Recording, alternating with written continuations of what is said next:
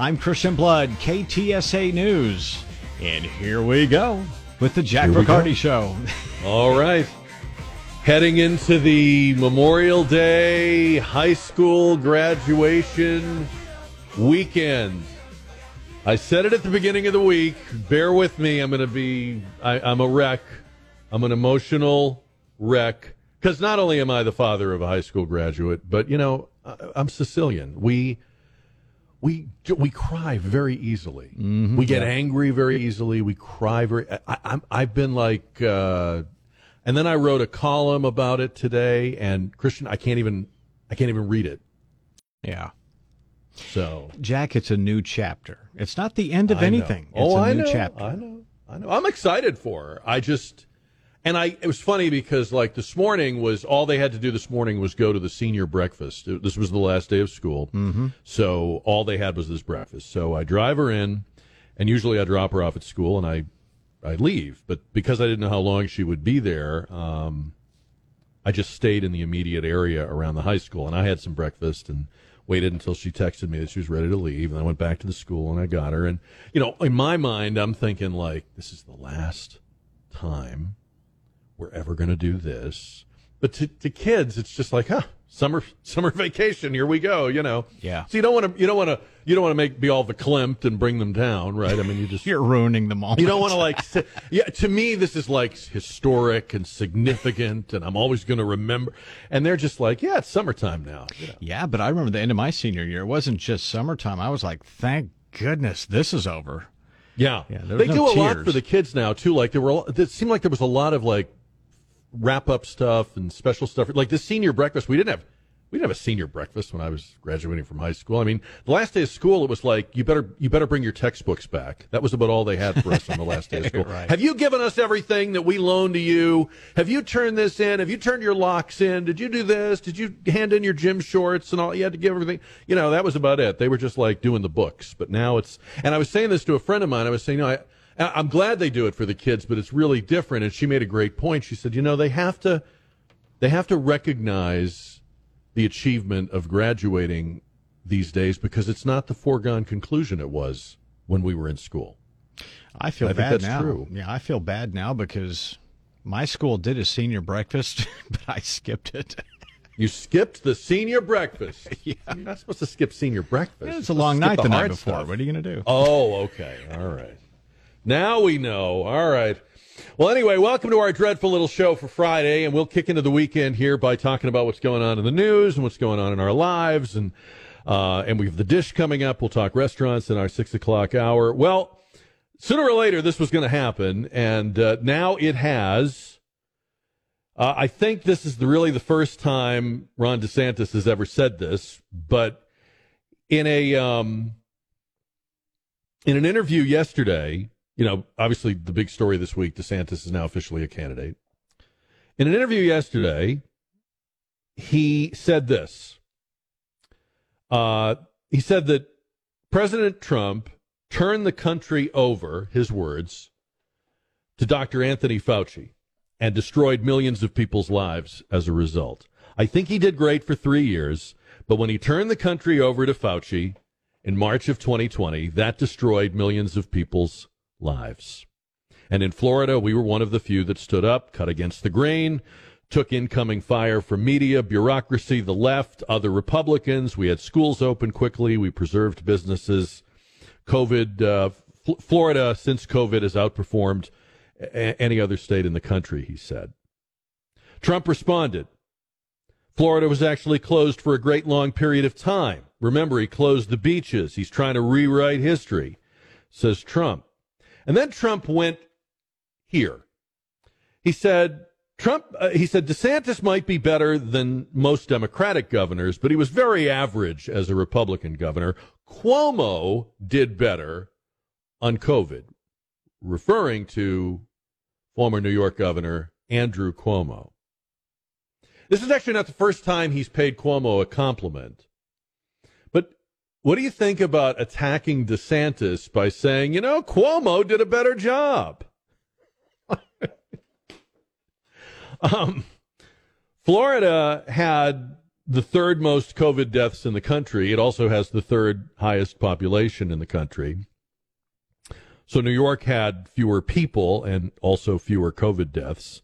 Florida did outperform New York on per capita deaths, which is not only important in and of itself, but remember, Florida's population is more elderly. So I think that also says something. If you, and I know this is kind of a crazy question, but based on everything you saw and heard, if you had to weather the COVID pandemic in either Florida or New York State, which one would you have rather been in? I mean, I know you were here, but let's just say you had to be in one of those two states. That's the only choice you're going to be given. Would you have wanted to spend the COVID years or a year and a half in Florida or in New York State? I understand it's campaign season, and you got to find stark, soundbite-ish ways of, calling out your rivals. But I don't know. I mean, I gotta be honest with you. This one doesn't work for me at all. If you're trying to get my vote and you're holding up Andrew Cuomo, that does not work for me at all. Andrew Cuomo was a complete corrupt failure on every level, starting out with getting the job because of his famous daddy, to botching the job of New York's economy, crime rate, and then when COVID came along, the absolute, I don't know what any other word to describe it other than the kind of obscenity, all right, or atrocity of the nursing home policy. And you know what, Donald Trump, you're going to have to find a better way. If you want to say DeSantis is not all that in a bag of chips, please, a better way than bringing in Andrew Cuomo. But where would you have rather spent the pandemic? I mean, I'm glad I was here, but if you give me the choice between New York and Florida, it would be Florida. Probably for a lot of things, but definitely for having to live under that period of time. That's our question today on the JR poll, powered by River City Oral Surgery. If you had to weather the pandemic in either New York or Florida, which would it be? We're seeing stories every day now that the beer industry is in shock. And they're in shock for two reasons. They're in shock because they can't believe what happened to Bud Light, obviously, right? But they're also in shock because they're realizing that could have been any of them. In other words, Bud Light and the company that owns that brand, Anheuser-Busch InBev, they're not unusual or outliers. They did something in the Dylan Mulvaney promotional partnership that a lot of companies are doing. In fact, it's probably occurred to the people at Coors Light that if they had thought of the Dylan Mulvaney idea, they would have done it. Or if it had been presented to them or pitched to them, they would have done it. They weren't smarter. They were just luckier. And the editor of Beer Business Daily, a guy named Harry Schumacher, says the whole industry is in shock. Bud's competitors aren't dancing on their graves. They know it could have happened to them. We're now several weeks in, and the numbers are getting a little worse for Bud Light every single week. And at this point, a couple of things occur to me. One, is this really about Dylan Mulvaney and trans people and LGBTQ? Or have we just learned that what we'll call, I guess, like red state America or whatever you want to call it, is actually a very powerful economy all by itself? I mean, think about it. Imagine if consumers reacted to other brands taking it too far, a bridge too far, pushing a radical concept in their face, redefining the experience of shopping in their store or buying their product or being associated with it. How far can these companies go before Red State America reacts? And we've just seen it. Now, that doesn't mean it will happen every time. That doesn't mean it will happen to Target or North Face or Calvin Klein, although it might. But now we know that it can. These companies, by the way, are not, and here's the other point I wanted to make, they're not wiser now. They're not like, oh, okay, we need to concentrate on beer or selling, clothes. So, for example, there's an internal email reportedly from Target after the Pride Month disaster. They lost $9 billion in market cap in 1 week, and their internal memo is that they're going to shift to the anniversary of George Floyd.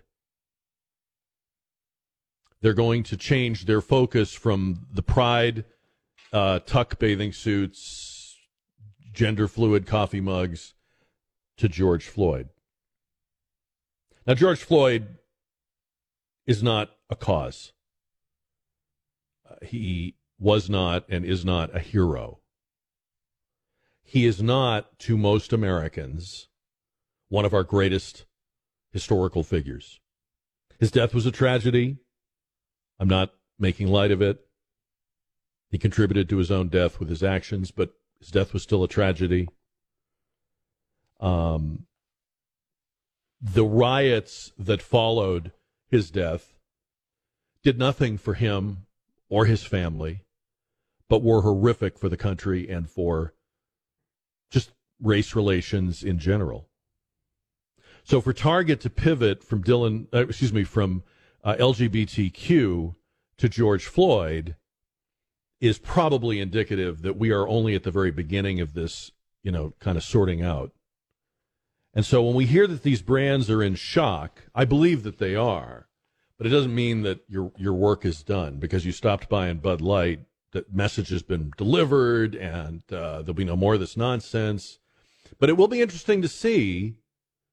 I don't think they ever thought people like you and me would react in a way that would be devastating because we never have before. We've always just kind of shrugged it off or shook our head or vented on talk radio or, made a joke about it. And now they know differently. And now they don't really know when the next Bud Light thing will happen. So they're still trying their little gambits, but now they don't really know if they will pay a dear price or not. And by the way, I think there will have to be more of these. It can't be just one and done. So I'm not telling you what to do. I'm not calling for any boycotts. I don't do that.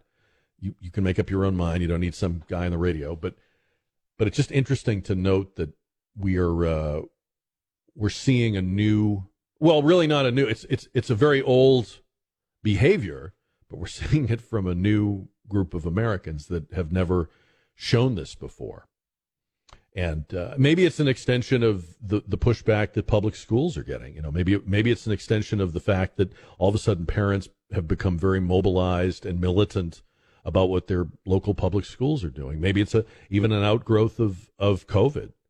Maybe it's even an outgrowth of the sort of the Trump phenomenon. But clearly, there are new people on the playing field that have yet to be reckoned with, and you're one of them.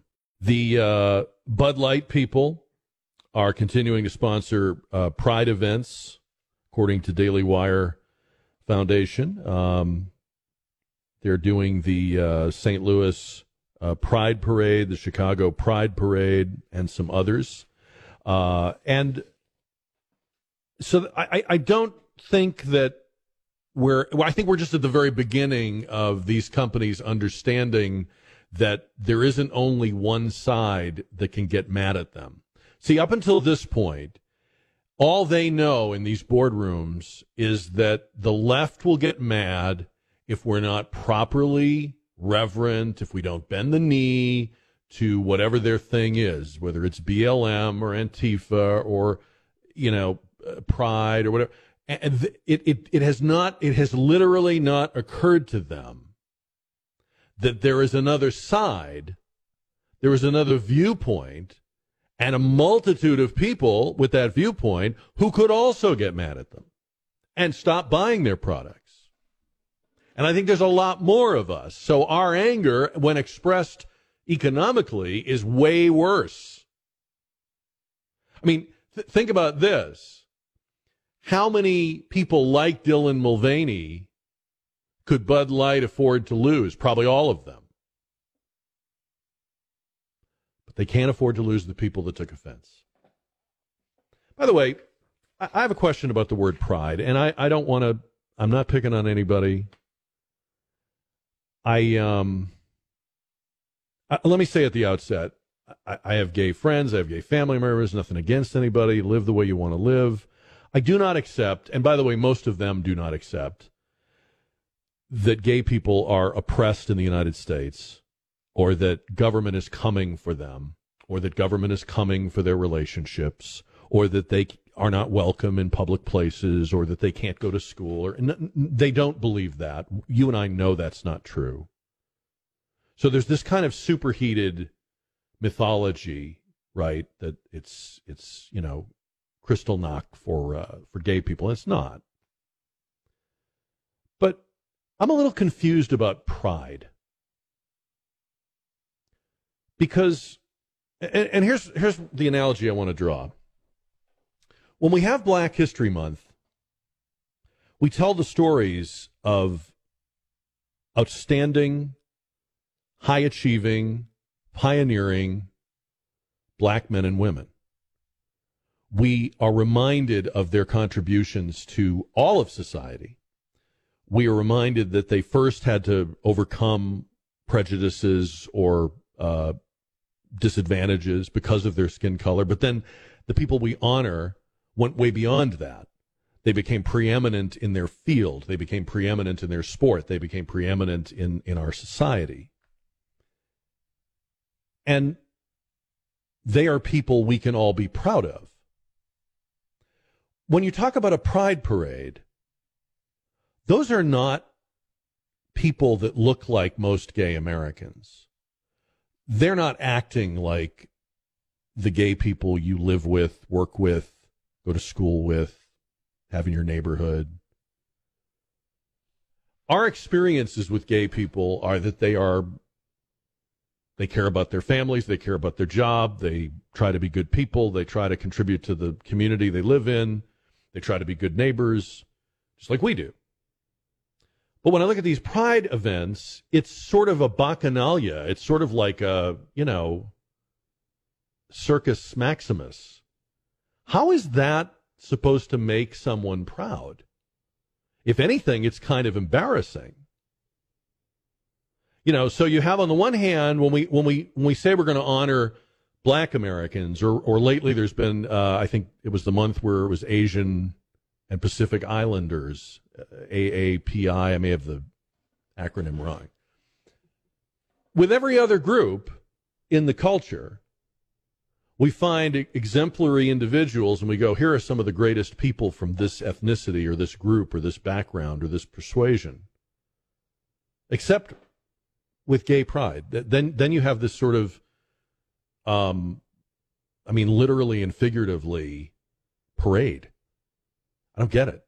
Just a thought. Just wanted to throw that out there. Maybe somebody has an answer. 210-599-5555. Here's Gavin Newsom, the governor of California, blasting Target for selling out by backing down on their displays of LGBTQ and gender fluid clothing and coffee mugs and swimsuits. Newsom excoriating the CEO of Target, Brian Cornell, calling him a real profile in courage, furious with Cornell's directive to Target stores to remove or reduce the visibility of those LGBT-themed products. And then the governor of California going on to say there will be a systemic attack on LGBTQ people nationwide. Now, what does he know that the rest of us don't know? What does that mean? I mean, it sounds like a bunch of bull, right? But will anyone go to him and say, hey, where did you get that? Did the FBI tell you that? Or do you have some intel that says that? Or are you just a politician who, in his frustration and rage, decided to pander a little bit? And by the way, why is it that because the displays were taken down or demoted in visibility, that's a sellout?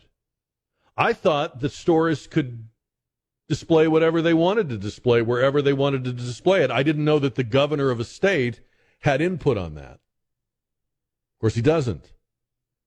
Or maybe they think they still do, because remember, during COVID, people like Newsom were making all kinds of rules for stores. Remember the states where you could only go into certain parts of a store and you could only buy certain products from a store? The store could be open, but they would rope off aisles. You weren't allowed to buy this. You weren't allowed to get that. I mean, they got drunk on micromanaging business. I don't think they will ever get over that. I don't think they will ever lose the taste in their mouth of that power, even though, as Neil Gorsuch recently observed, they never had that power and should not have exercised and wielded it. But more importantly, the conditions under which they claimed it are over. But you can see that people like Newsom have never lost their yen, their urge to micromanage the affairs of private enterprise. And it's a cautionary tale, because he's only the governor of California right now, but imagine him with real power and thinking that he knows better how a business should be run. Of course, he's not the only one, right? A lot of those politicians that do. Speaking of our previous topic about pride and what have you, somebody sent me this. I remember this episode of Seinfeld. Take a listen. They've got an article about you. Although they maintain separate residences, the comedian and his longtime companion seem to be inseparable. That's going to be in every paper. I've been outed. I wasn't even in. No, everyone's going to think we're gay. Not that there's anything wrong with that.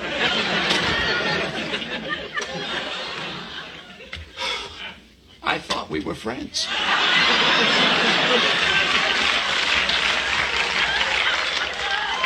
There we go.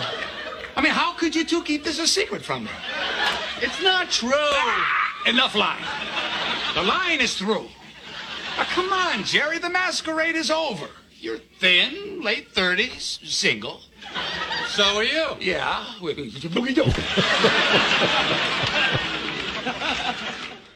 Oh, man. Not that there's anything wrong with that. Became that catchphrase, right? 210-599-5555. I want to play this for you from The View yesterday, or this morning, I should. Yeah, it was yesterday morning, excuse me. Yesterday morning, the governor of New Hampshire, Chris Sununu, who I think is going to run for president, got on The View, and they put him on because to many people on the left, Chris Sununu is a Republican who's reasonable.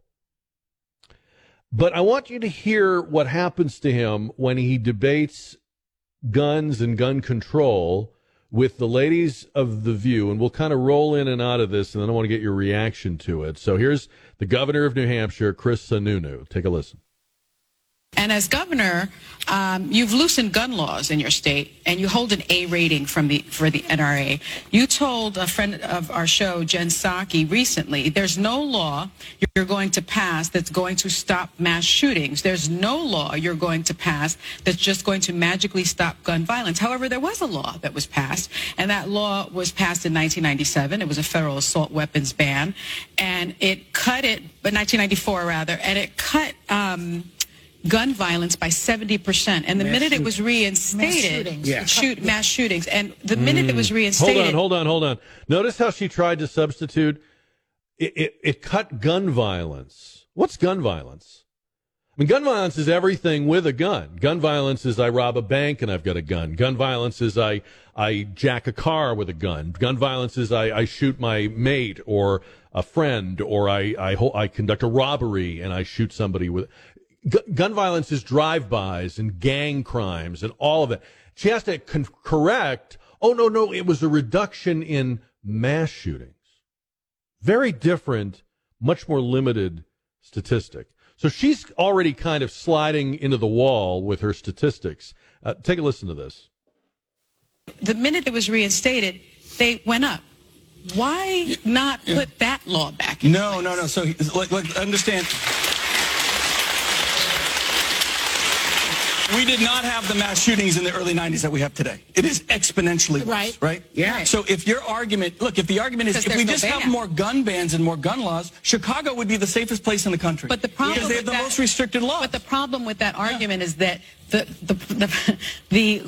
guns that are used in Chicago are coming from states that have looser gun laws. Hold on. So now, okay, the problem with Chicago is that we're all sending our guns to Chicago. Do you hear how insane that is? So gun laws are great. He says, well, Chicago has them, and look at all the crime. Well, it's because guns are coming in from other places. Well, then how are gun laws great? How are they great if you're telling me that the gun doesn't have to be from the jurisdiction that has the law? And by the way, you could do it on the basis of a state or even an entire country. But they're pretty much admitting with that statement that guns and people willing to use them in commission of a crime are not held back or restrained by your laws. All right, continue. The guns that are used in Chicago are coming from states that have looser gun laws. So How dare they? How dare they? So if your argument is we should pass, stop sending your guns to Chicago. I remind you, the Democrats had the House, the Senate, and the presidency for 2 years. They did nothing. They made a mistake. Guys, they did nothing. Wait a minute. They made a mistake. They made a mistake. They have talked incessantly about gun control for 30 years. Or maybe more. Maybe you go back to even like the 70s and 80s. I remember it as a kid hearing about it. But definitely starting with Bill Clinton's presidency, it became a top-tier Democratic talking point.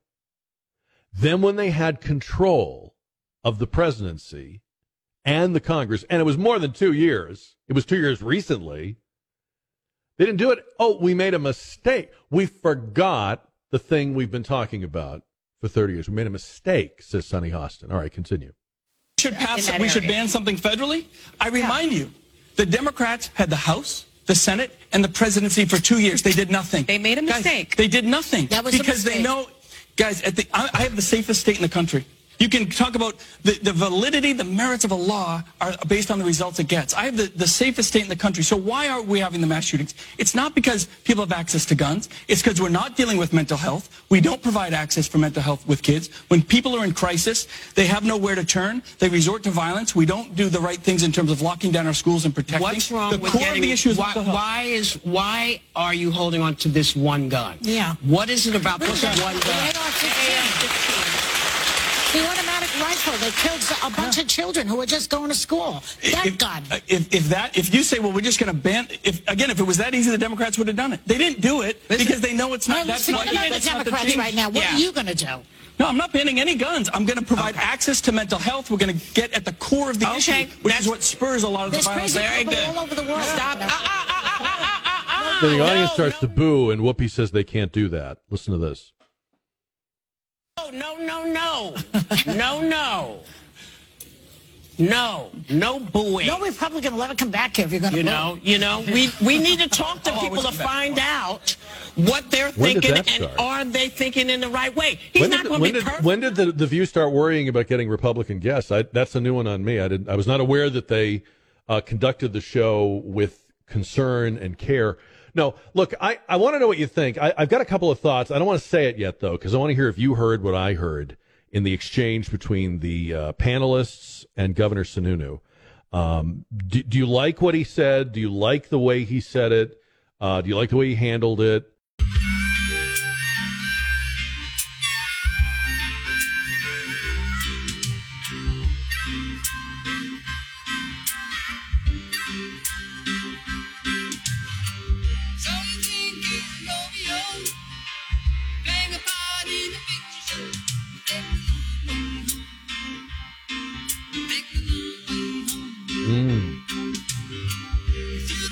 This is the week back in 1979 that this album by Supertramp went to #1 on the Billboard charts. And they'd been around for quite a while, British band.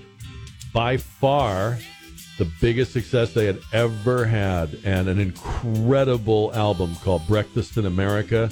4 million sold in this country, 26 million sold around the world. 4 big hit records off the album, including this song, Take the Long Way Home, the Logical song, Goodbye Stranger, and Breakfast in America. One of the greatest album covers, I think, ever. If you remember it, it was a woman dressed as a waitress, like a diner waitress, and she's posed like the Statue of Liberty, holding up a glass of orange juice like the torch, and then behind her is the New York skyline, but it's all made with like breakfast utensils, and it's just it's a great concept. The album, and of course they had incredible success with it, and it put them on the map for all times. We'll hear more from that album later in the show, but Supertramp #1 this week in 1979.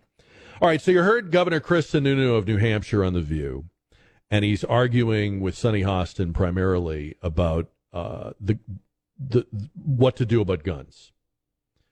And he's saying, they start out with the premise, well, you're a darling of the NRA, and you have very loose gun laws. And his pushback is, well, look, gun laws don't work, and look at the places that have them and how violent those places are, and why didn't Democrats do the things they are calling for when they had the unchecked power to do them? And he says they didn't do them because they know that the gun laws won't work. Well, that's actually incorrect, because Democrats have enacted a lot of gun laws. And if Democrats were in any way inhibited by data or by past experience of them not working, we would see that, and we don't. My problem with this is he never gets around to saying Second Amendment. It sounds to me like Chris Sununu would sign a gun law tomorrow if he could come up with one that would work. Whatever work means. It's interesting to me that his defense of, or his counterattack rather, against the Democrats is, well, why don't you guys do it? Governor, they're trying to do it. They're pushing for it. Yes, it is true that they didn't do it when they had the power to do it.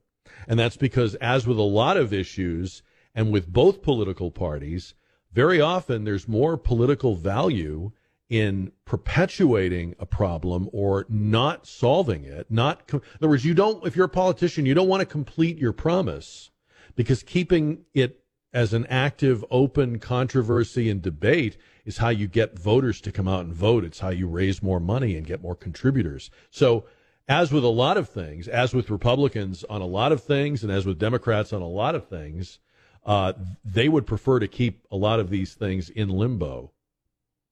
But I just thought his answer was very weak. And this is a guy that the left sees as reasonable in the Republican Party. And I have nothing against Chris Sununu. I've met him. He's a very nice guy. He's great for New Hampshire. They love him in New Hampshire. You got to understand there's different flavors of Republican around the country. You know that. But so this isn't me attacking him. But, boy, I just thought that was a paltry comeback. And if that was the best defense of legal, law-abiding gun ownership, we would be in big trouble. Jesse is on the radio on KTSA. Hi, Jesse. How you doing, sir? And thank you for being there, because I know you don't cut people off. I appreciate that. But what's happening with so many people, they're in Congress, Republicans.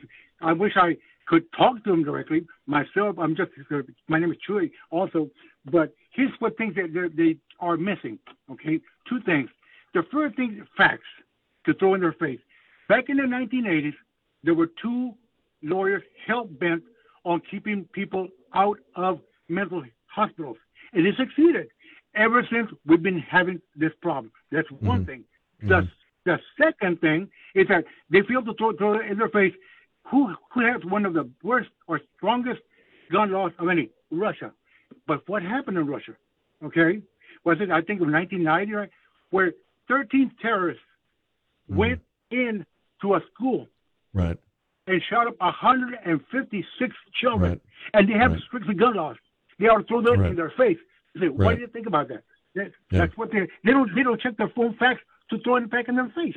But Yeah, anyways, those are both good points, Jesse. Thank you. I appreciate it. Yeah, no, you're right. I think you're right about those. Chris, with a quick take on this on KTSA. Hi, Chris. Hey, I got a question. Everything that Democrats always talk about is getting rid of, gun laws and changing this and changing that. The Democrats have always been the one that is the evil one. Everything that they touched or done always turns to crap. So how come we can't get rid of the Democrats? Because they actually sit there with the match and they burn stuff down. They want to know why it's burning, but yet they still they don't want to do nothing about it. All I've ever seen, they take the statues down. They try to change stuff. They want to take the Constitution away from us, the people that own the Second Amendment. But yet, in turn, all they want to do is tear things down and separate everybody. And they want to know why everybody's fighting. Okay. New study says that elephants enjoy the presence of zoo visitors. How do they know that? Yeah, that's what I'm wondering. Did the elephants take a survey? Well, did the elephants talk to them? Their phones rang. It said scam likely. They answered it anyway. They took the survey. Team from Nottingham Trent University investigating previous research projects. So it was a study of studies. They looked at more than 250 species in zoos. They found that certain animals seem to enjoy the presence of visitors. And the way they measured that, and I don't think I understand this, is that they looked at repetitive behaviors of animals. And when animals increase their repetitive behaviors, it indicates boredom. So when they decrease their repetitive behaviors, they're assuming that means, I guess, enjoyment or excitement. Okay, I would never do a news story on that data. Totally, you could probably tell that better than I just did, but it still doesn't make any sense. No, not at all.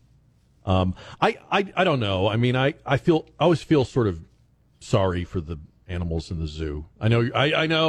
There's a whole argument about they've been rescued and it's good for people to see animals, but they look so bored. Well, if you were in a prison, wouldn't you like visitors? It would depend, really, to be honest. Oh, could I choose on them? who it is. Well, I don't have to see somebody. If I'm in prison, I don't have to see somebody I don't want to see, right? Well, let's assume. Okay, yeah. So maybe the animals should get to decide who comes to the zoo. That should be the next study. What visitors do elephants like? Let me see the the results. Really like? Yeah. Do they wave their trunk one way or the other? It's just I think they're very happy when I show up. I don't know when they're about these other people. Right. All right. Thank you, Christian. The Dish coming up next hour. We'll talk restaurants. We'll praise or zing your most recent restaurant experience. Hey, I want to ask you about something that people have been saying a lot lately, and if you feel this way, I want to get a little clarification on this. When we were talking about presidential candidates, a number of callers in over days and weeks have said, I really want non-politicians. I want people who are not politicians. And that was the big appeal of Donald Trump. He's not a politician. What makes you a politician? Like, when does a person go from being a person to being a politician person? Because, for example, if holding political office makes you a politician, then isn't Trump now a politician? And what I was thinking about was I saw today there's a guy named Doug Burgum, who most people will have never heard of. Doug Burgum is running for president. He's the governor of North Dakota. That's why we've not heard of him.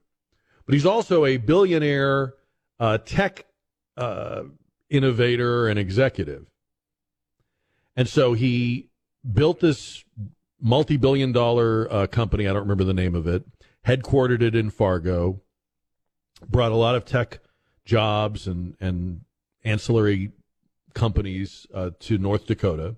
They're having a big renaissance of technology in North Dakota.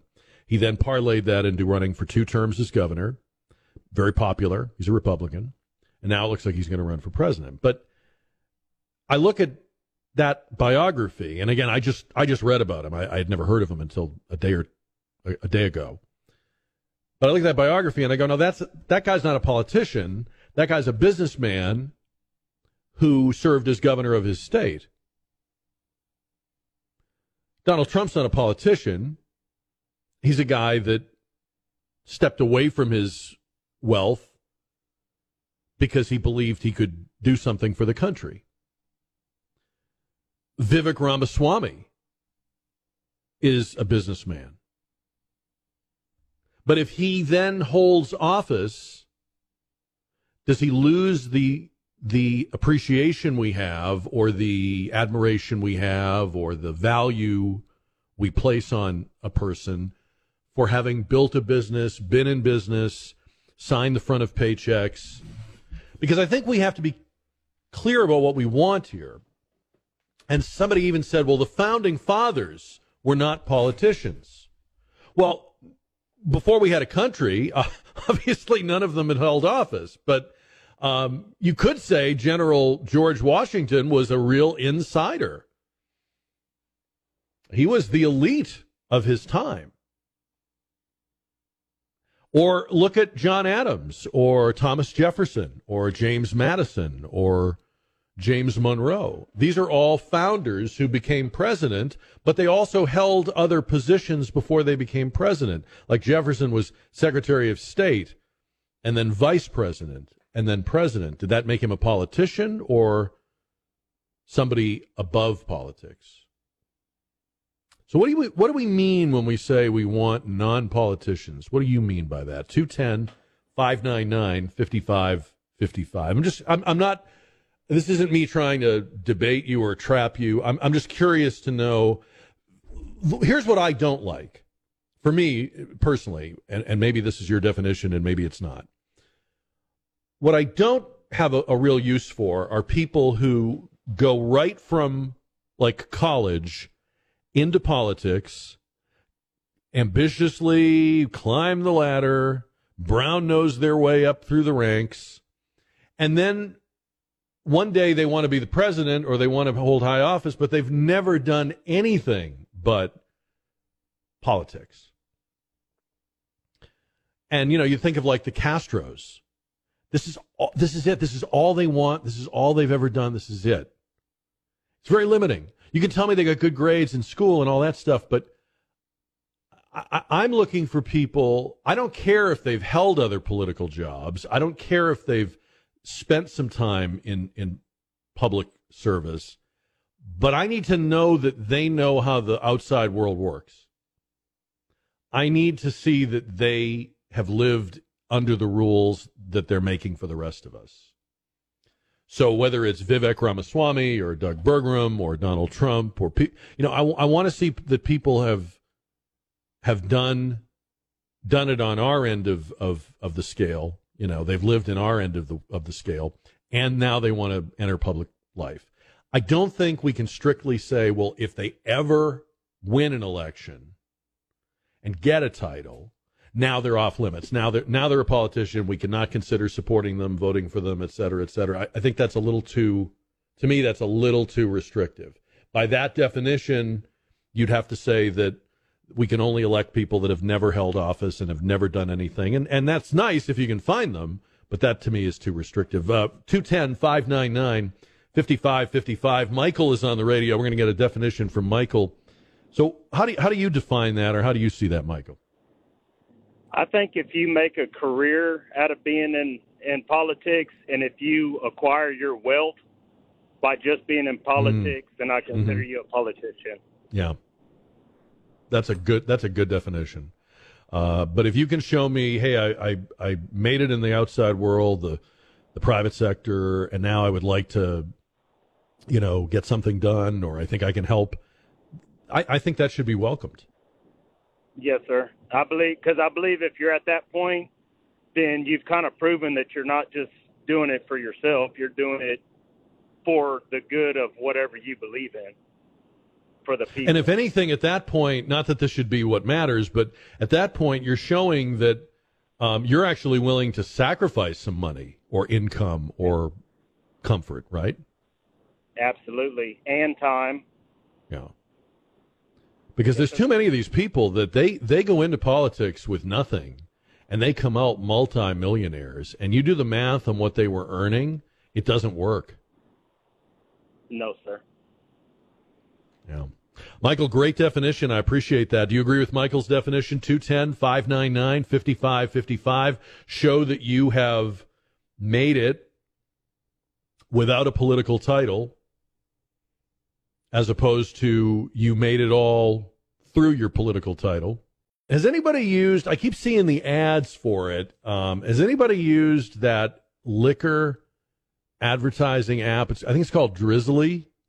Is that right? Is that what it's called? It's basically DoorDash for alcohol. So with Drizzly, you can have, a bottle of vodka or, whatever it is. You if you don't want to go get it, they'll bring it to you. And the way they advertise it is you're having a party and you didn't plan, I guess you didn't get enough, lay in stock enough booze, or you didn't realize what problem drinkers your family and friends are, right? These people, my God, what have they been in the desert? And so to save you, the host, from an embarrassing drought of alcohol, you can get on your app and the Drizzly guy will show up with whatever you need. Now that's how they market it. That's the marketing of it. I wonder what the percentage of people are who are who are home alone. They're just, just need another bottle. Just ran dry. Need another bottle. A friend of mine was saying that he'd be embarrassed to use Drizzly if he was home alone. I said, well, then just put on like some music and, turn all the lamps in the living room on and put on some loud music, and people will think you're having a party, and it won't look like it's just you. But has anybody used it? I've never used it. And I'm just curious how it works and if it works. 210-599-5555, Drizzly. Not sure why they came up with that. This was from Dallas Independent School District, launching a new pilot program with a tech company to use AI to extensively monitor students individually. So this isn't like we've got cameras in the hallway or we're monitoring, to make sure everybody's in class and monitoring the doors and windows and stuff like that. This is to monitor each student individually and raise a warning if a student deviates from his or her baseline behavior. The initiative will use this company called DaVista's platform, DaVista, a breakthrough technology that empowers organizations to identify risk and take action before the projected risk becomes a consequential event or innocence. Kind of sounds like that movie, right? Student Safety and Support Platform enables analysis and review of student data through software and real-time analysis of any deviations from their personal baseline. What does that mean? By the way, when you're a kid, do you even have a baseline? I mean, isn't that the time of your life when you're still sort of forming your baseline? I mean, somebody as old as me, probably without knowing it, move and act and have gestures that are very, very set in stone. And I suppose if I was in a public place and I was monitored every day, it would be readily apparent if I was acting differently than I normally act. I'm not saying I like this idea, but I'm just saying it might work with people that are very settled. But isn't growing up, the definition of growing up is that you are growing. You're growing out of one skin into another. And then also, should there be any expectation of privacy? Like, is this I know we're all interested in schools being safe, and I talk about it a lot, and we talk about it on this show, and I'm keeping an open mind about the things that make schools safer and harder targets for would-be shooters. But I don't know that this even does that, whilst at the same time, this would seem to be a real invasion of privacy. If a kid is acting differently, maybe that's just adolescence or awkwardness or a new phase, or I'm not sure every one of those gestures or changes is, warning, Be interesting to see how parents react to this as they learn about it. This is the Dallas Independent School District using AI to monitor the behavior of individual students. Now, are they monitoring every single student? They'd have to, right? Because if they started saying, well, we're going to pick out the ones we think we have to watch the most, look out. Hello, lawsuit. Here's a story out of Chicago. Parents voicing their outrage over public schools enrolling illegal immigrant children without health documentation. Now, it's a big deal, especially in the vax debate. Should kids have to be vaxxed to go to school? And obviously you've heard the pro and con arguments about that. Don't you kind of throw that out the window if you enroll students who have no documented health history? So you're requiring vaccination records. And you remember how it is when you got your kid into school. I mean, this was an absolute. You had to have the documents. You had to have the records. You had to fill out the form. No exception. And now we're enrolling illegal immigrants without such documents. I'm not trying to pick on them, but you can see where that would frustrate and infuriate parents who have jumped through every hoop. And this is in Chicago. Not not some sort of xenophobic bastion. These are people that are saying, look, we can be compassionate, but let's not be foolish. It's almost like people that lived in and voted for sanctuary cities are actually finding out what that meant. It must have just sounded good. I'm not saying every one of these parents voted for every one of these politicians, but it's safe to say that there are people in sanctuary cities like Chicago and New York who are absolutely railing against the very things that define being a sanctuary city. And you just would like to ask them, did you not know that that's what it meant? More likely, I've said this before, more likely they knew what it meant. They just didn't actually think they'd have to do it. Like, we can say this, and it feels good to say it, but they'll never come this far. They'll never get up here. And now that's happening. But there's a pretty big inconsistency. I mean, we just came through the whole thing with, the coronavirus.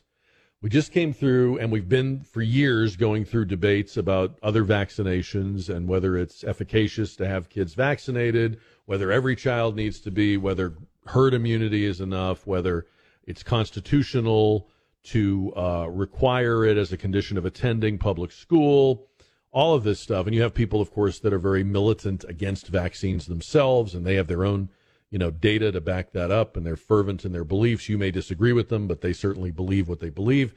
And then you just throw into the middle of all this like a grenade with the pin pulled. Well, here's a bunch of kids. You've got to have them in your school. You have to take them. You're going to have to find space. We don't care what your enrollment is. We don't care what your classroom limits are. Oh, and by the way, we don't have any health records or paperwork on them, including the COVID stuff, but everything else as well. We don't have it. You don't need it. You've waited all week. You've been waiting. Monday, you got through it Tuesday, you got through it Wednesday, you started to smell it Thursday, you were right on top of it, and now it's here! It's Friday! It's time to rock and roll! Break out the speakers! Blow your car's engine out! Get home, get to your stuff, and get ready to rock because it's Friday!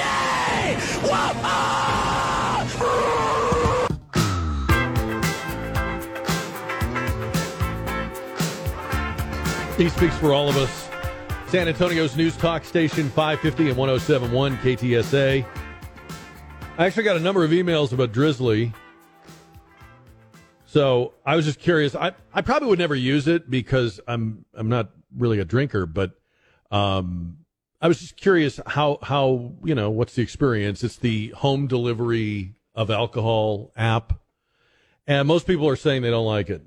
One guy wrote to me and said that he had, and I didn't think of this, but I guess this would be another way you could use it. He had used it to, he wanted to send, I guess, a good customer of his business. He wanted to send the guy a nice, like, high-end bottle of scotch.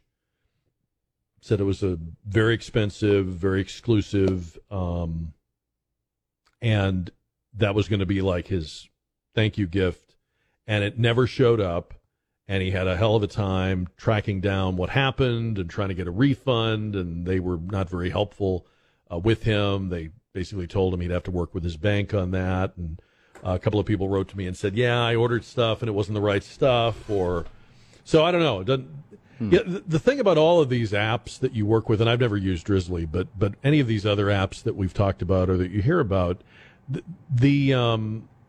the ad always sounds great, but then there's the problem of, is there somebody to talk to or troubleshoot if you have a problem? There's no there. It's not like the old days where you'd call the company and get the, I'd like to talk to the consumer relations person or the customer service person. There is none of that. They have none of that. See, I had a thought about this. Yeah. Because I was thinking, if I had ordered through this Drizzly company, is that, if that's what it's called, I just hope that the person delivering my booze is not a recovering alcoholic. Oh, yeah, I would think they would. Yeah, that would be a good job for you to have. But I mean, you could say that about food delivery too. Like, you'd hope the person's not hungry, right? Well, I've heard stories. I've heard stories about that. I have too, and I won't name the name, but I was talking to a restaurant owner, and you would know who he is. And he was telling me, this is when the whole phenomenon of delivery really was taking off several years ago. He said they had to buy, and this is a thing that is available to restaurants. They had to buy these special bags that when the restaurant seals them, you can tell if the seal has been tampered with, because sometimes, and I don't want to disparage, there's a lot of hardworking people that deliver food, but sometimes the delivery driver would eat a few fries. Or, I mean, that's nasty. I'm all for sharing, but I don't want your fingers in the fries, or whatever it is. So, maybe help themselves to a, fried mushroom or slice of pizza. Well, I mean, you'd notice that. I mean, if there was a piece of pizza missing, be hard to rearrange the remaining slices to conceal that, but with the fries, you don't know. So they have these bags that once it's sealed, and it's just hilarious to me that you'd have to do that with food. I mean, it sounds like you're transporting currency. What do we have, like bricks of $1,000 bills or something? No, it's just a burger and fries, but we got to put it in this bag that seals it up so that you can tell if it's been tampered with. I guess that's capitalism. You have an opportunity, then you have a problem, then you innovate a solution, and so it goes. But yet, my email is not too high on Drizzly, so I don't know about that. And I guess again, with all of these sort of newfangled enterprises, if they work, they're great. If they don't, you're really in the Wild West, because there's no back end to a lot of these businesses. I'm sure you've had this experience, right? Like first of all, it's very hard to find an actual phone number for a lot of businesses. You discover they really don't want you to call.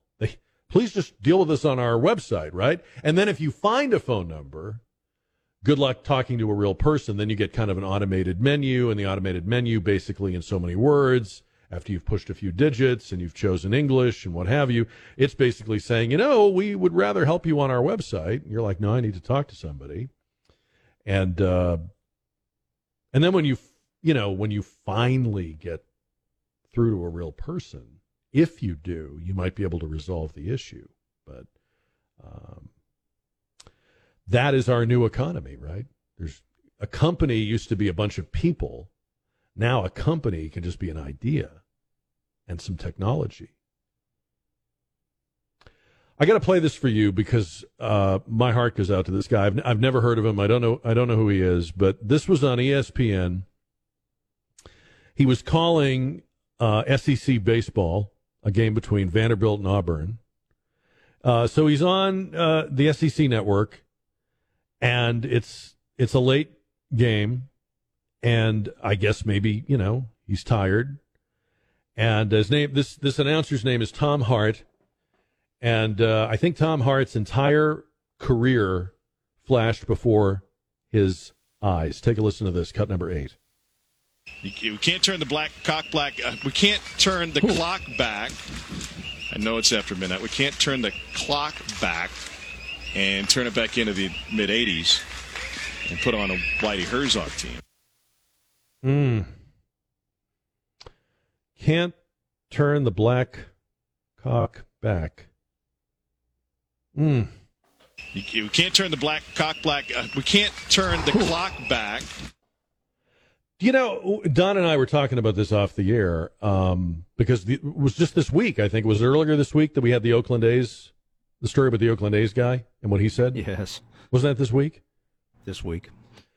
Now, is it possible that the more attention and controversy and sensitivity is being paid to certain words, is it possible that's actually causing people to accidentally blurt them out? Because the more you hear it, the more you're thinking it. Could that be what's going on here? Well, earlier Don agreed with me that might be what was going on here. I think it might be. I mean, unless you believe that these are just racist announcers and they've kept it undercover for a long time, and then all of a sudden they've decided now in 2023 to let their freak flag fly and just let it all. I would think, and I'm in the business of talking for a living, so I think I can say this. If you keep dwelling on, I'm not going to say X, or I can't say X, or whatever I do, don't let me say that. I think sometimes, and it's probably a trick of the wiring of the brain or something, I think that makes it more likely that you will say it. And I don't think there's a remedy for that because the cat's already out of the bag, if I'm allowed to say that. I don't know if that's a term I'm allowed to say anymore. But anyway, see, it's very cruel. Like, who put the cat in the bag, and why is there a cat in a bag? But I mean, I just think maybe we're in a time now where people that would never have said these things find themselves saying them because it's sort of rattling around in their brain pan. Yeah, when we were talking about this earlier, we were mentioning the fact that these poor sportscasters nowadays, subconsciously, that has to be in the back of their minds before they even announce any type of game, and they're thinking about that. And then the moment they begin, doing the play-by-play, something blurts out because I think subconsciously they're well, and the worried list about. of things you can't say keeps getting longer. And by can't, I know whenever I say that, people go, you shouldn't say can't. You're free to say anything you want. The list of things people are trying to avoid saying, keeps getting longer. Well, it's just even in simple conversation with someone. You're afraid or aware of the fact that you might blurt out something that could be offensive to someone. I mean, you don't even know what pronouns to use any longer, and you're always thinking about, what words to use before you have just a simple conversation. Mm-hmm. Yeah, I've gotten to the point where I now realize this is probably how my career will end. I don't know when, but this now seems like the most likely, conclusion that it will just one day out of nowhere, and I'll never be able to explain where it came from or why, and it will be something I've never said before, and it will just, there it'll be. But I do wonder, because these guys are just, they're regular people. They're not all closet crazies, and, they don't have a KKK robe hanging in the back of their closet or something, but this stuff just comes out. You could almost hear the sweat pouring down when he was trying to correct himself, because you've kind of figured that, is he going to be reprimanded after he's done with his work shift? And I mean, I don't think anything happened to him. I haven't heard any follow up to this. It was just a tangled up tongue, twisted up tongue. The Oakland A's guy, they let him twist for a couple of weeks, and then they cut him loose. And I never did hear, did he protest that, or do people fight this stuff anymore, or do they just think, no, I want to get out of the news. I don't want to contest it or challenge it, because then it will remain a news story, and people like this show will hash over it. And so maybe people are just saying, I'll just take the L, as we say in sports.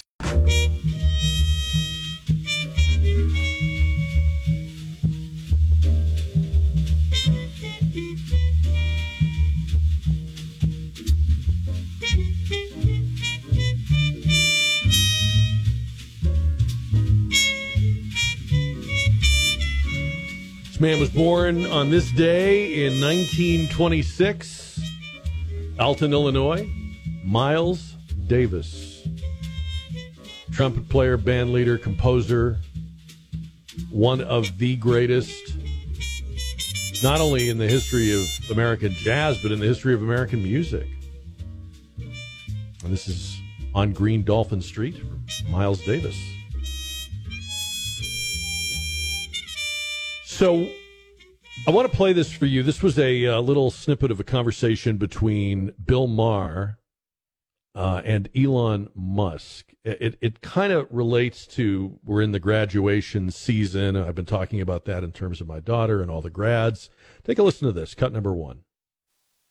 The amount of indoctrination that's happening in schools and universities is, I think, far beyond what parents realize. Parents are just generally not aware of what their kids are being taught. Who are the first few presidents of the United States? They named Washington. And I said, well, what do you know about him? Well, he was a slave owner. What else? Right. Exactly. Nothing. Slavery is obviously a horrific institution, but we should still know more about George Washington than that. And by the way, one that was practiced all over the world yes. forever, since the beginning of time, by every race, including people of color. I'm sorry to tell you that. I feel like I'm walking on a roof with a blindfold. I could fall off any time. Yeah. That was the most innocuous thing, but it's like, I said George Washington was a great president. Oh, how dare you? So we're going to watch our children, grandchildren walk stages, accept diplomas, high school, college, graduate degrees, outstanding achievement, honors, magna cum laude. And what it means is they, if you will pardon the word, regurgitated to their teachers what their teachers taught in the classroom. So a good grade is simply a measure of that regurgitation. The question is, what are they being taught? So if your child has an A, your child has learned and learned very well and delivered proof of that learning. But what did they learn? What are they being taught is really our big question. I realize as my daughter graduates, if we just worry about their grades, if we just worry that they got their homework done, did you finish your assignment? Is it in your backpack? Okay, let's go. That's not even half the battle. It's what they're learning.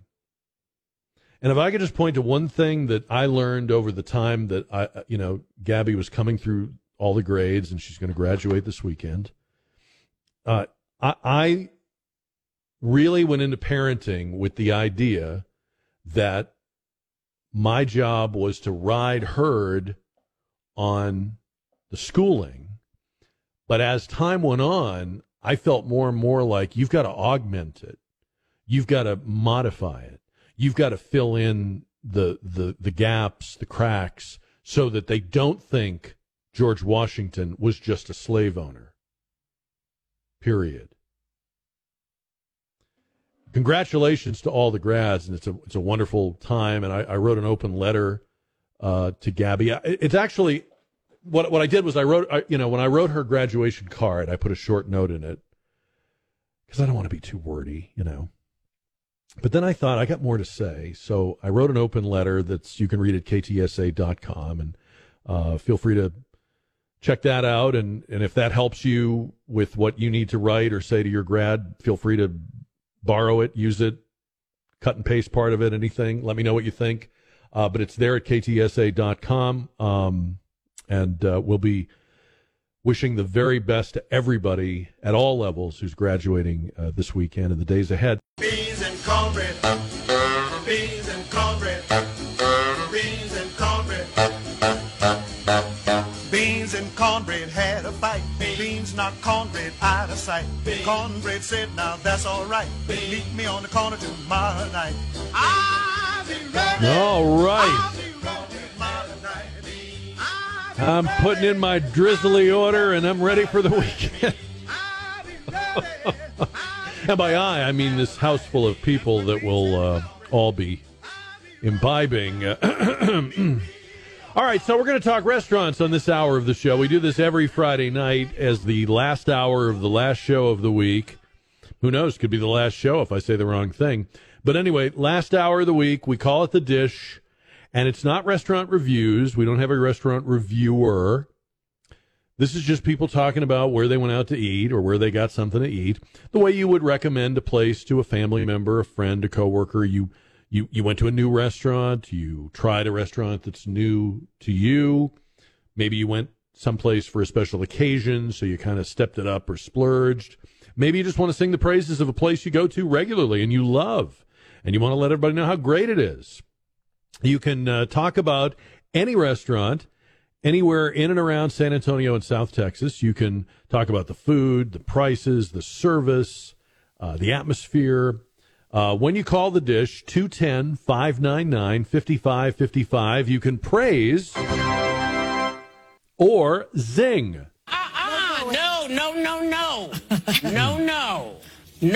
No booing. Yeah, so you can praise or no. Praise or zing, any restaurant. We want you to name names. I think there's people that are like, I don't want to say anything bad about a restaurant. Hey, if it needs to be zinged, it needs to be zinged, right? And if you want to sing the praises and say, hey, not only should you go to this place, but make sure you get this bartender or you get this server or whatever, have this person cook your food, 210-599-5555. We're going to take those calls along with any remaining leftover last-minute votes in the JR poll. We'll have the results on that later in the hour. A little rock and roll history to take care of later in the hour. But right now, your calls on The Dish. Oh, really only one rule. I would just say when you call, make sure you have the complete correct name of the restaurant you're calling about. So that way if people get excited and interested in it, they can find it. I think we had a story this week about a guy who shot his roommate over Hot Pockets. Do you remember that story? I don't remember the details. I don't have it in front of me, but it was like they were down to their last Hot Pocket. This doesn't sound like a robust roommate relationship to begin with. You know what I'm saying? Like, Hot Pockets? You had a falling out over Hot Pockets? Anyway, whatever the dispute was, he shot the other guy in the behind about Hot Pockets. I mean, the jokes make themselves. I'm not a food snob. I mean, if you looked in my freezer, I think there might be, like bagel bites and undoubtedly some tater tots. But I don't know. Hot Pockets? What are you, 16? Did you run out of Clearasil too, or what? I mean, come on. These were grown men. This guy was like in his 50s or 60s, the guy that did the shooting. I don't know how old the roommate was. He's the guy over there that can't sit down. 210-599-5555. You can praise or zing your most recent restaurant experience. Speaking of Hot Pockets, there's a story in the news tonight about Skittles. No, it's not a recall. Don't worry. California is about to enact a law that would ban chemicals found in a number of foods, including Skittles, chemicals that have been linked to health issues. Assembly Bill 418 would prohibit the manufacture, sale, or distribution of products containing red dye number 3, titanium oxide, potassium bromate, brominated vegetable oil. I just ran out of that. Going to get some of that. And some other things, chemicals that are already banned in some countries would now be banned in California. And it's going to affect a lot of food and candy and snack manufacturers, including, notably, Skittles. It has been dubbed the Skittles bill in California. So, the best way to understand California, I mean, technically it's one of our states, but California is really like part of the European Union located in North America. I think that's the way to, if you want to have like a handle on what is going on in California, it's the EU in the U.S. Then it will make sense. 210-599-5555 as we talk restaurants on the dish on a Friday night. One thing we didn't get a chance to talk about today on the show was that story. I know you heard it in the news. A guy popped open the door of a this happened in South Korea. I don't remember which airline it was. It might have been Korean Airlines or one of them. But this plane was coming in for a landing in South Korea, and this guy was in the emergency seat row, and he opened the door. The plane was several hundred feet off the ground because it was coming in for a landing. Even so, it created so much turbulence that 12 passengers had to be treated for injuries as a result of the vortex of air that went through the cabin. And probably some underwear had to be changed, too. They always ask, whenever I'm on a plane, I'm usually not in the exit row, but you always hear the flight attendants ask, do you think you would be able to open the emergency, what do you call it, emergency hatch, emergency door? Maybe that's the wrong question, you know. Maybe they should ask these people sitting in the exit rows, some sort of, maybe a battery of questions aimed at finding out if they're crazy. You know, like this guy apparently was able to open the emergency exit. So that was not an issue. He was certainly able to do it. By that rule, he belonged in the exit row because you have to say yes. If you say no, they move you. But maybe we need to ask some different questions. That is crazy. You know, I mean, I've never opened one of those, but it seems like it probably is not. It's not like you bump it with your elbow and it opens up, right? Wow. Everybody's okay. 194 people on board. Plane was close to the ground when he popped open the door. I don't think he'll be getting his miles. What do you think? He's probably, not going to get double miles for that trip. A lot of anniversaries. We were talking about Miles Davis. We were talking about the Supertramp album. You know what happened this week in 1986 was Hands Across America. You remember Hands Across America? And it was the whole, we're going to, join hands and we're going to have this unity. And there was a lot of that in the 80s, right? There was Band-Aid and there was Live Aid and there was Farm Aid and there was Hands Across America. Some of those things are still going, like Farm Aid.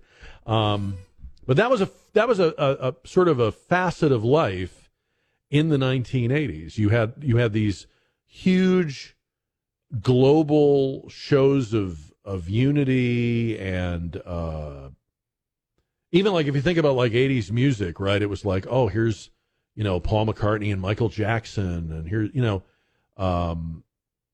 there was all this sort of there was I don't know if you'd call it a gimmick or just a feature, but there was this perceived value in basically hand-holding and uniting and joining. And we used to laugh about it. I mean, people used to say that was one of the goofy things about the 1980s. But I was thinking when I saw this in the Daily Almanac today as one of the things that's, on this day in history, I thought to myself, we're really not doing these things anymore, are we? So we might have kidded about, Live Aid or Band Aid or, We Are the World. Remember that song? Maybe people laughed about them or did lampoons of them or whatever, but I guess at least we were capable of making the effort or making the gesture. That's something, right? And you wonder today, would people be able to do that? I mean, in this country today, there are people that won't talk to a sister or a brother because they voted for the other party. So I don't think you'd be holding hands with strangers, right? Not to mention germophobia and all the rest, but this is a different time, 40 years ago.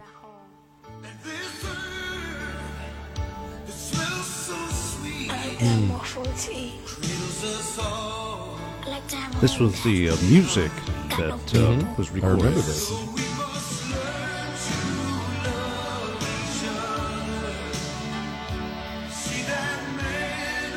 See that man over there? He's my brother. Yeah. But wait, who did he vote for? Trump? Forget it. No. Slap the hand away. I don't know. Blaming everything on him. But that was 1986. We're talking restaurants on the dish. Jack Riccardi here. You can jump in at 210-599-5555. You can praise or zing any restaurant anywhere in and around San Antonio and South Texas with a call to the dish. Talk food, talk price. Tell us what the best thing to get the first time we go might be. If we're going for the first time, what's good there? Or if you're zinging it, where did they kind of go off the rails? I thought that was nice. I was really happy to see this in the Express News. They did a nice article about Dwayne Price, who is the man behind Wayne's Wings. Have you ever had Wayne's Wings? I'm not a big wing fan. Like that's not really a thing I crave, but I will tell you, a friend of mine a few years ago introduced me to Wayne's Wings, and in my experience, these are the best wings. I've never had any chicken wings any better anywhere, and they're so good that if I ever was in the mood, when I ever am in the mood, this is what I would want. But he's got an amazing story. He moved here from somewhere up on the East Coast, I guess about 15 years ago, and the article is about the success of his business. He was, you know what he was? He was a DJ. And but he was a party DJ, not a radio DJ. And he would often cook the foods that he liked and bring them to parties. And things like chicken wings were his favorites. So he found that he had a knack for it, and he started the business. And he has made a mission of hiring people that have done time and kind of giving them a new start. So he's got that going for him, and just a lot of he's one of those people that just I don't know him personally, but he just sort of radiates positivity, and he's excited about what he's doing, and he's got a passion for it, and the food is amazing, and so I was glad to see him get recognition. And Wayne's Wings, yeah, if you're ever having a wing craving, or if wings are your thing, you haven't tried Wayne's Wings, you should do it. 210-599-5555. We're talking restaurants on the dish. Speaking of fame, I see where the Brady Bunch house is on the market. It's in North Hollywood, the house that is featured in the iconic TV sitcom. And if I remember correctly, they did a renovation of it on HGTV a few years ago. It had kind of fallen on hard times. It's a real house. People have lived in it. And it's unusual in that a lot of times when a house is featured on a movie or a television show, it's sort of a stage piece, or they'll shoot like exterior of one house and interior of another house or things like that, The Brady Bunch house is inside and out the house you see on the show. So anyway, it's on the market if you're interested. They're asking $5.5 million. And I don't know if that's a good. Is that a good price, or I guess it would depend on the the marketplace and what the comparables are going for. But I guess you'd also have to decide how important would it be to you to be able to say, this is the Brady Bunch house. This house is the house that was on the show. And, of course, that show's been off the air for a long time. It's on in reruns, but then you'd run into the whole generational thing. People under a certain age, no idea what you're talking about, right? And then I suppose you'd also have to worry about, like, would you want to live in a house where people were kind of looky-looing, like you open the front door in your bathrobe to get the newspaper or to see what the weather is, and here's people doing selfies in front of your house, So, of course, you could turn that to your advantage, I guess. You could call yourselves, you could change your name to Brady or start calling your wife Carol. I don't know. Hey, I'm just throwing ideas out there. Here's the story of a lovely lady who was bringing up 3 very lovely girls. Mm-hmm. All of them had hair of gold, like their mother. Okay. But here's the gimmick. Listen to this. The story of a man named Brady who was busy with 3 boys. 3 boys of his own. They were 4 men living all together. Yeah. Yet they were all alone. And then, One day when the lady met this fellow, and they knew that it was much more than a hunch, that this group must somehow form a family. That's the way they all became the Brady Bunch. that was like very, very edgy, at the time. It was a blended family. Yes. I remember as a kid thinking, I shouldn't say this. I'm going to say it. This could be that moment we just talked about, Don. I'm going to say it. We watched this show, and I liked it. I'm not putting it down. But I remember watching that show, and I used to think, I don't get along with my blood brothers and sister. And you're telling me that these 6 kids all just clicked? I mean, come on, man.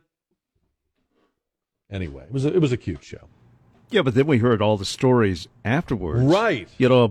About each one sleeping with one another. And well, Florence Henderson. And now they're saying that really wasn't true, that those stories were mostly made up or distorted or whatever. But yeah, I don't know.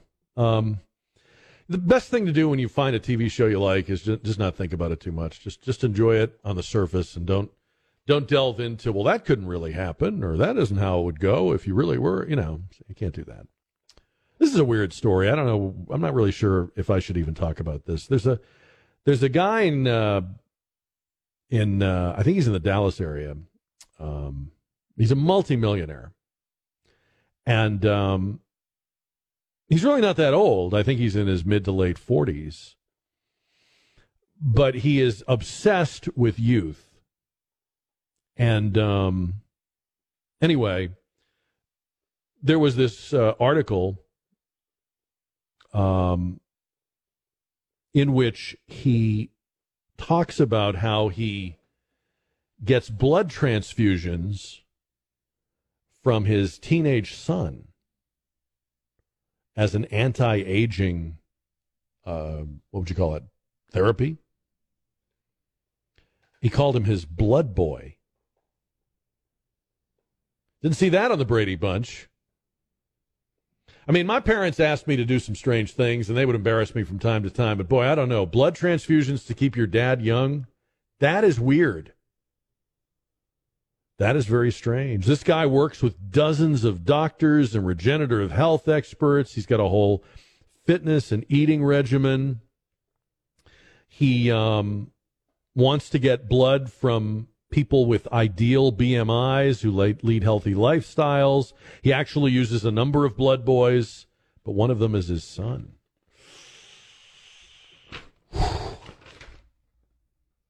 That might be okay now. But later on, as Dave Ramsey likes to say, it could make for awkward conversation at the Thanksgiving dinner table. You know what I mean? Isn't that what Dave says? Thanksgiving won't taste the same? Yeah, there you go. All right. Blood boy. So next time you ask your son to cut the grass or take out the trash, If he gives you any trouble, just remind him you could be asking for so much more. A pint of blood, for example. It's all relative.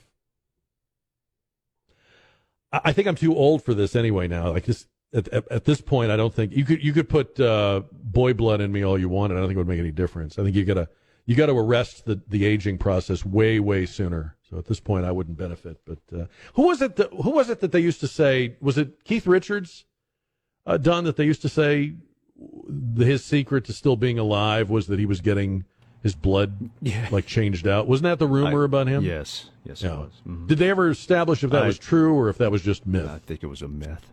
Yeah, but they wanted to continue the story, so that it's more exciting when you think. It's at real. this point, you got whatever you can do to keep Keith Richards going. I mean, I think it's safe to say that the fact that he's going at all is kind of a miracle. But and boy, when they change out his blood, I can understand they want to put younger blood in him, but what do they do with his blood? I mean, that should be in a toxic waste facility somewhere or something like. But for God's sakes, make sure nobody gets Keith Richards' blood, his actual blood. Caught in a quicksand, and I'm starting to sing. I need someone to help me, but I don't know which way to turn. I know I don't have much of a choice. I'll go out of my mind or into the night. On a Friday night, we're heading into Memorial Day weekend. The dish underway. We're talking restaurants. You can praise or zing your most recent restaurant experience at 210-599-5555. Coming up, we'll have the results on the JR poll as well. And trying to figure out how this is going to work. It says here that the new BMW 5 Series sedan allows drivers to change lanes just by looking in the outside mirror. This week, the German automaker unveiled the new system called Active Lane Change Assistant with eye confirmation, calling it the first of its kind in the world. Will be available this fall. While driving the new BMW, the vehicle will suggest a lane change that can be carried out by the driver looking in the exterior mirror to confirm the change. The car then takes over the steering and changes lanes on its own. I'm sure you could disable it, and I would do that immediately. I mean, I don't think people realize how much they look around. You probably don't realize, because you can't see yourself, how much involuntary glancing and looking at things and distraction. And I feel like there could be a lot of unintended consequences. I know the Germans are great at this. I mean, I know they're not, this is, I'm sure, been exhaustively tested and so forth, but it sounds a little sketchy. Like, I think I'd let somebody else go first with that one. And of course, we've got the whole trend toward cars that steer themselves, cars that park themselves, semi-autonomous. It's almost like the message from the people that make cars is, you people are terrible at driving. Like, I always used to think, oh no, I'm not, I don't like any of this. I don't want self-steering, self-parking, autonomy. But then the selling point is going to be, you realize how many people who are driving their own cars either aren't paying any attention or aren't any good. And this thing works at speeds of up to 85 miles an hour. So you could, with your eye movement, change lanes. Just trying to think like, you're like Clark Griswold, you're driving along, and the beautiful supermodel pulls up alongside you. And the next thing you know, you're in the trees. So we'll see. We'll see how this works. We'll let other people beta test it or alpha test it or whatever it's called for us. 210-599-5555 as we talk restaurants on the dish. And coming up, we'll have the results on the poll question. And we will mark a little rock and roll history before we head into the weekend. Vera is on the dish on KTSA. Hi, Vera. Hi, how are you? I'm good. How you doing? Good. What's up? Cheddar's food is great, but the one on 410 is so mismanaged. Oh, really? I've been there 3 different times since it's opened. 2 times were in the middle of the afternoon, and one time was in the middle of the afternoon. 2 times were like at 4:30, 5 o'clock before the dinner rush. And the Monte Cristo, they have the best one in the city.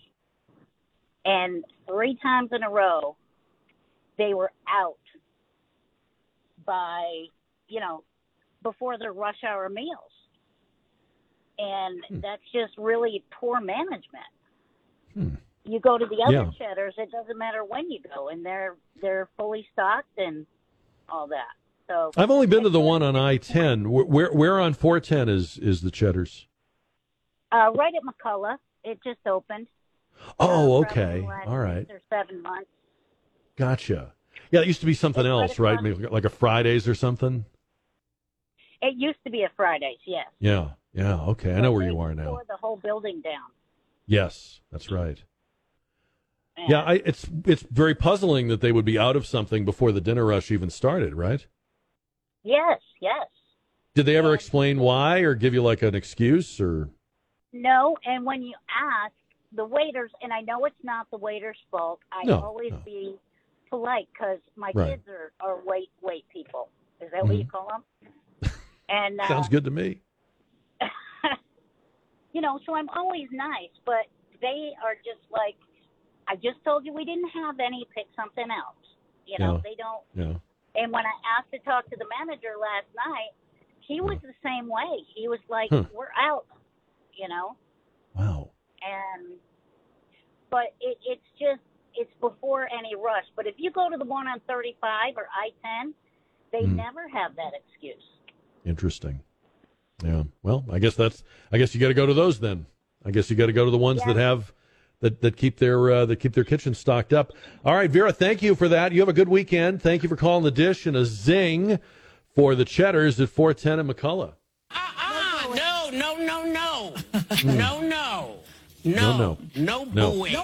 No. All right, 210-599-5555. Mark is on the dish on KTSA. Hello, Mark. Hey, Jack. Happy weekend to you. Happy weekend. Coffee. I wanted to talk about a place that's actually a coffee shop in Port Aransas, and they've been around for 13 years. I've been going there. I've probably been there 100 times because I go down there a lot, but it's called Coffee Waves. It's right on Highway 361 near Avenue G. And it's your typical full-service coffee shop, but they also have gelato. I think I've had the mint chocolate chip. I usually don't get the gelato, but that's one option. And the drink that I usually get there is called the Big Train, and it's basically, to me, it's like a caffeinated vanilla shake. It's a frozen drink with I get the sugar-free vanilla with it, shot of espresso. I can't remember if it comes with that or I'm adding one, but it's really good. And you can get something similar at Starbucks. I don't think they have a name for it, but I just feel like it tastes better at Coffee Waves. I don't know if it's because I'm at the beach or their espresso tastes better. I mean, everything tastes better at the beach, right? Yeah. Now, it's good to know about this because places like this can be few and far between. There's a Starbucks everywhere, but when you don't want to go to a Starbucks, you want to give your business to some independent place or, startup kind of place. I'm glad to hear about this. So it's called Coffee Waves. And where again is it in Port A? Well, it's right on Highway 361, but it's in town. So it's maybe a block or two from Avenue G. So kind of right in the middle of town. All right. Kind of like in a little, maybe like a strip center or a shopping center? Yep. Yeah, it's in a same strip center that has a restaurant called Cancun's, and there's a Ace Hardware kind of at the opposite end. All right. Very good. That's our first call on that one on the dish. Thank you so much, Mark. You have a great Memorial Day weekend, and praise for Coffee Waves on Highway 361 in Port Aransas. Thank God it's No exhaust, no diesel smell. The bus has Wi-Fi and even USB outlets next to every seat. I mean, come on, imagine. You can charge your phone on your way home from work. That's good stuff. Oh.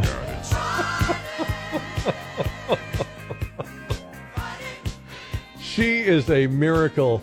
I'm telling you. All right, on the JR poll, powered by River City Oral Surgery, if you had to weather the pandemic in either Florida or New York, which would you prefer? This week, Donald Trump said that he thought New York did a better job with the pandemic than did Ron DeSantis in Florida. 96% said they'd have rather been in Florida, 4% New York. We'll have a new JR poll on Tuesday, as we will be off and not have a live show this coming Monday because of Memorial Day. And as you've heard me talk about, it's my daughter's high school graduation. Looking forward to that on Sunday. I wrote an open letter to her and to the grads. You can read it at ktsa.com.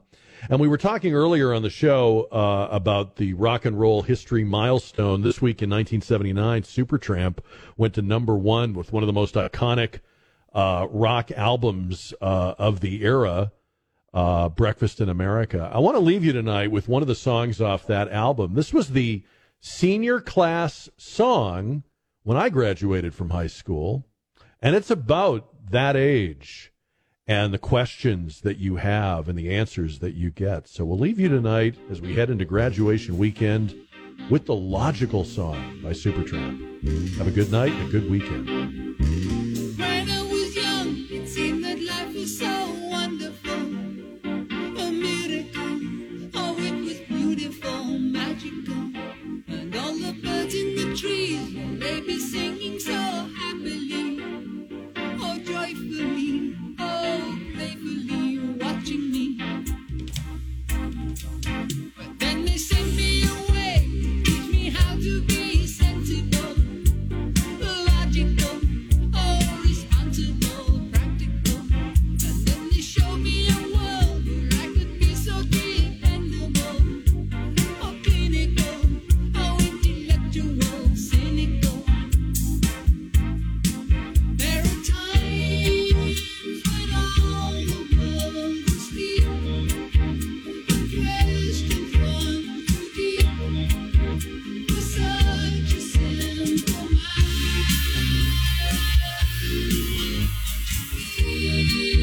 Please tell me what's wrong. I know it sounds absurd. Please tell